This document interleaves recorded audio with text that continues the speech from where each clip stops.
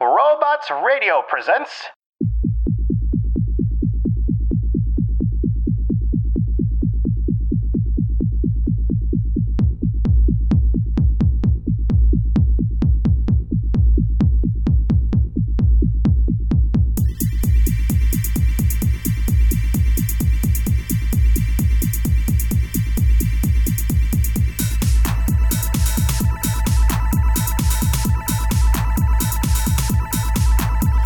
Welcome to the Outer World Show, sharing the latest news, interesting tips, and hidden lore about the Outer Worlds. I'm your host, Sebastian Nazaro, and today, on our first official episode, I kind of want to set the scene of the game. We'll go through what we know about your character, the Stranger, as well as the story and the setting of the game. And then we'll go through some of the latest news concerning the game, and some show notes as well. So let's blast off and get right into it.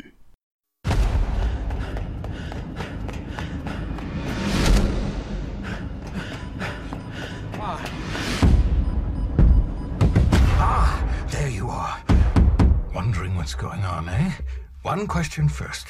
Are you feeling anything that can be construed as explosive cell death? No? Wonderful. Let's get started. So as we know, the game is made by Obsidian, who also made the original Fallout games as well as New Vegas. They set a lot of the lore up for the Fallout universe. So it makes sense that the Outer Worlds is going to have some similarities to that setup. Much like in Fallout, there's a diversion in the timeline from where their world differs from ours. And in the Outer Worlds, that diversion is already set up. It's from the fandom wiki, and the plot synopsis goes as such. The game is set in an alternate future that diverged in 1901, when U.S. President William McKinley is not assassinated by Leon Czolgosz, I'm sorry about that pronunciation, at the Pan American Exposition. As a result, Theodore Roosevelt, Teddy Roosevelt, never succeeded him, allowing large business trusts to dominate society well into the future, where megacorporations have now begun colonizing and terraforming alien planets. So Teddy Roosevelt never becomes president in this world. Therefore, he never goes to the national parks, he never explores nature and sees how beautiful it is, and then never breaks up those large corporations and the large trusts, therefore letting them grow exponentially.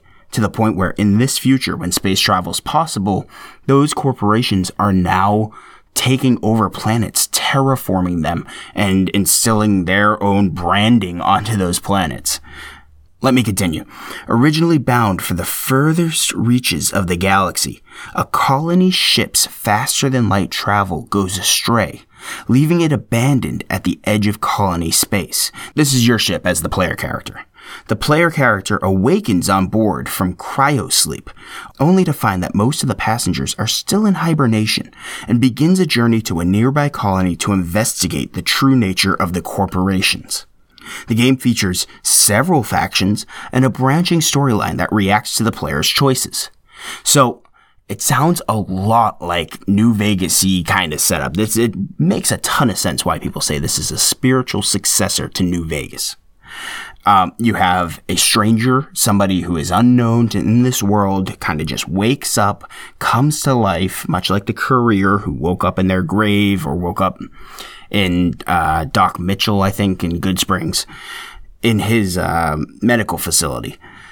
So this stranger is waking up, everybody else is still asleep, and they're in charge of trying to figure out what's happening with the corporations. Or not. There's probably branching storylines, as it says, so you could probably go many different ways.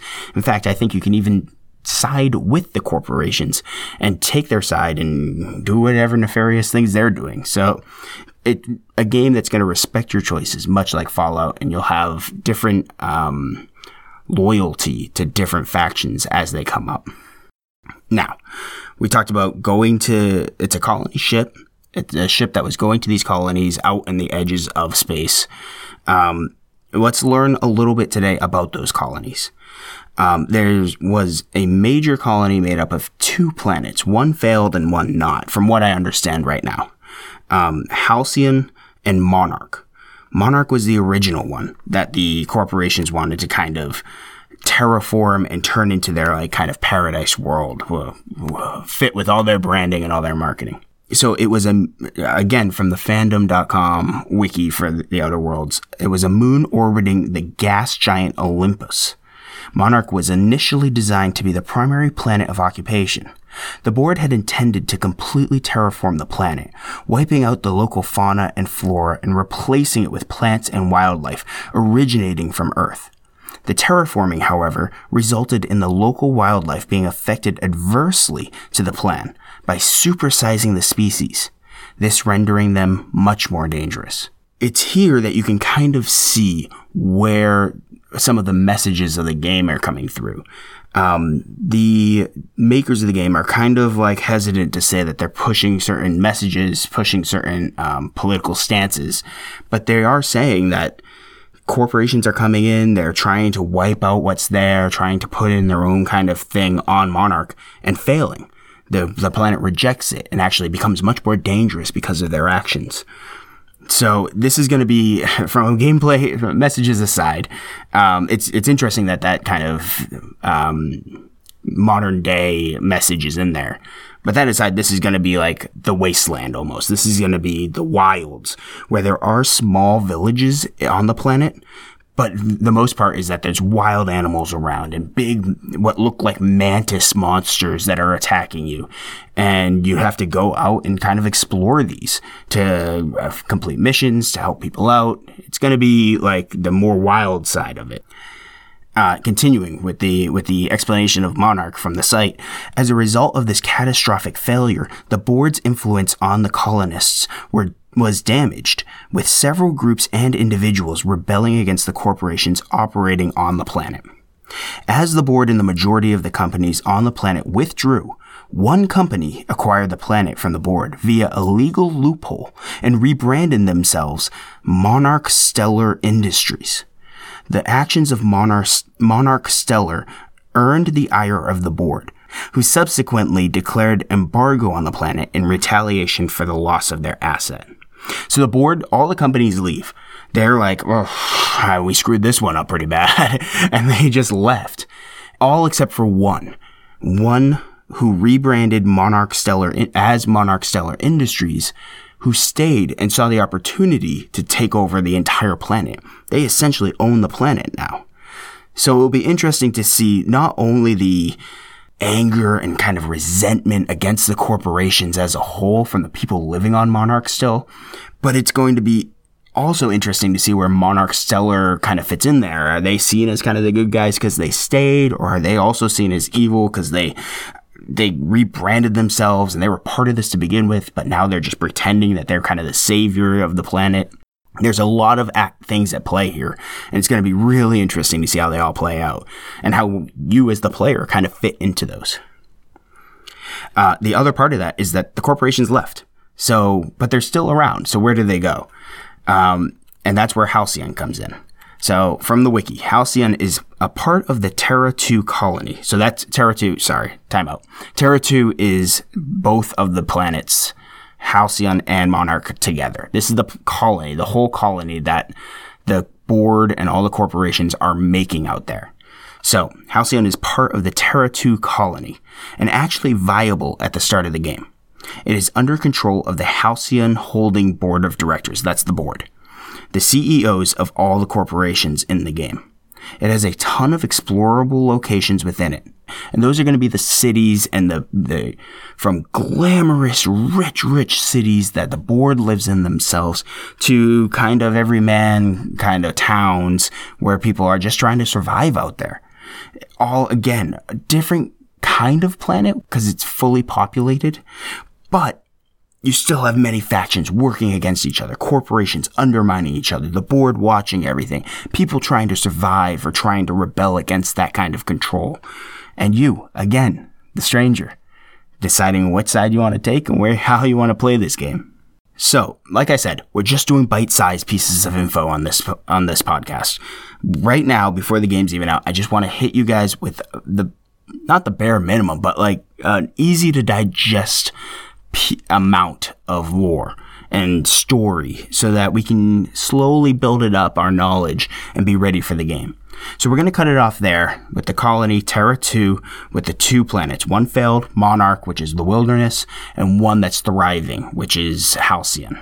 Obviously, we're at the tip of the iceberg here, guys.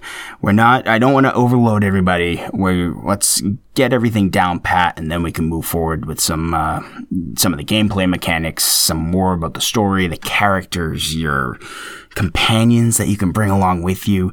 There's a lot to cover, so let's take it one step at a time. Plus, we got some news. So, this past week, a little bit of news came out, and as a PlayStation 4 owner, can't say that I'm really happy about it. I mean, here, let me explain it, and then I'll give you my thoughts. This is from Games Radar and originally from Game Informer. So speaking during an interview with Game Informer, head of Xbox Studios Matt Booty revealed that Microsoft believes The Outer Worlds has the potential to be an enduring franchise, hinting at the possibility of an Xbox exclusive sequel. Microsoft acquired Obsidian, the studio behind The Outer Worlds, back in 2018. After being asked if Xbox has plans to make an Outer Worlds 2, and if it could be a big Microsoft exclusive going into the future, Booty said, "I think that'd be the kind of game. From what we've seen of The Outer Worlds, my hope is that that's something we can build and that it really becomes an enduring franchise, and it really starts to grow, and we can help expand that." So, the big news, Xbox exclusive possibility, not yet. Again, Outer Worlds coming out October 25th of this year for both Xbox and for PlayStation 4, as well as the PC, although we'll get to that in a second. It's also going to come to the Switch at a later date, so nothing to worry about with the Outer Worlds if you don't own an Xbox. The trouble comes with if this is as widely popular as I believe it's going to be, as a lot of people think it's going to be, we could see an Xbox exclusive going forward. And it makes sense if you think about it. I can't blame Microsoft. PlayStation has God of War, has Uncharted, has Horizon Zero Dawn, has The Last of Us, has Spider-Man, has Bloodborne. I could keep going with the exclusives that PlayStation has right now. And Xbox has Halo and Gears of War and Forza. I mean, they're good games. Don't get me wrong. But I switched from a 360 to a PS4 because of the exclusives on PlayStation. And I'd be kind of bummed out. I'd be kind of bummed out if Outer Worlds was a Microsoft exclusive. Why? I don't understand at this point why they're exclusives at all. Just let us play video games, man. I mean, we're buying your computers. We're buying your little machines. Just let us play what we want to play. Now, it is coming out for PC as well. It has already been announced that it is an Epic Store exclusive at launch. It will not be on Steam at launch. So that's another little caveat there that they're already testing it. So I wouldn't be surprised if they did go with an exclusivity for any sequel or anything in the franchise. I hope there's a sequel. I hope there's a franchise already at this point because I'm pumped up for this game. So we'll just have to see. I mean, it's news now, but it won't be news for another couple of years. So it's a wait and see on that one. That's all we got for this episode. I hope you enjoyed it. I hope you enjoyed the little piece of information, the news. If you like what you're hearing, you want me to keep going with this little small show, leave a review on iTunes. That's always, I know you hear it from everybody, but really is so important to podcasters. Really, especially a new one, such as this show, because it gets you up into that new and noteworthy section. It gets that exposure to everybody. And I kind of just want to be excited with more people. I want people to be hyped and to talk about it and have these conversations of what you think the game's going to be. And then we'll get it. And then everybody's going to be talking about it.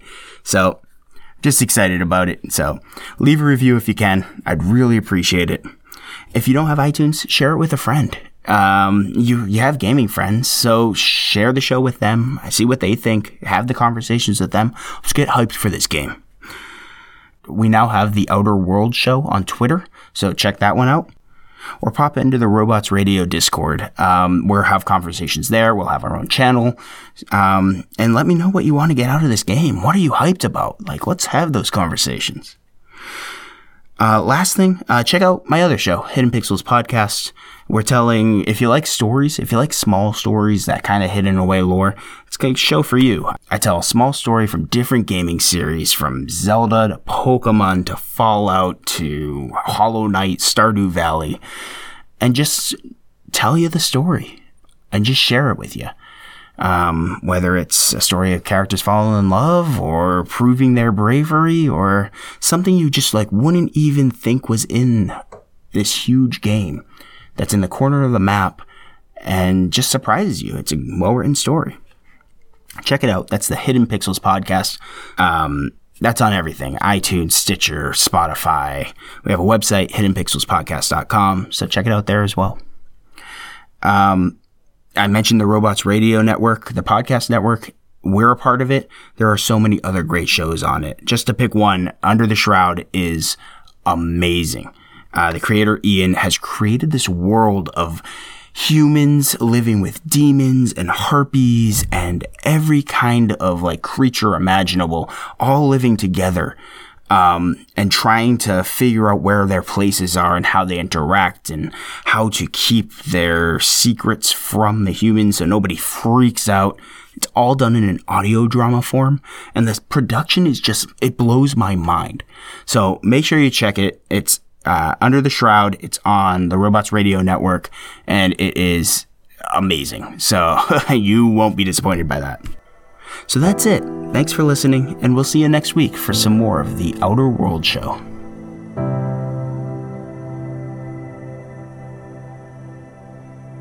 This has been an episode of the Outer World Show, a part of the Robots Radio Podcast Network. All music and sounds are property of Obsidian Entertainment, and no copyright infringement is intended. Other musical credits can be found in our show notes or at our website on anchor.fm.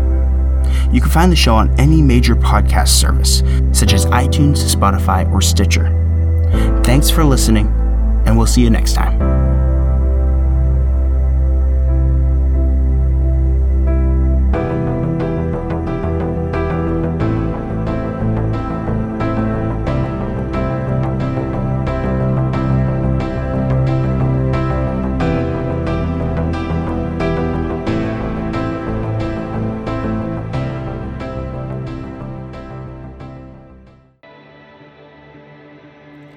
Should introduce myself. I'm Corin Black, a humble half-demon, and folks around Baltimore call me the Devil's Runt. Here we go, finally moving again.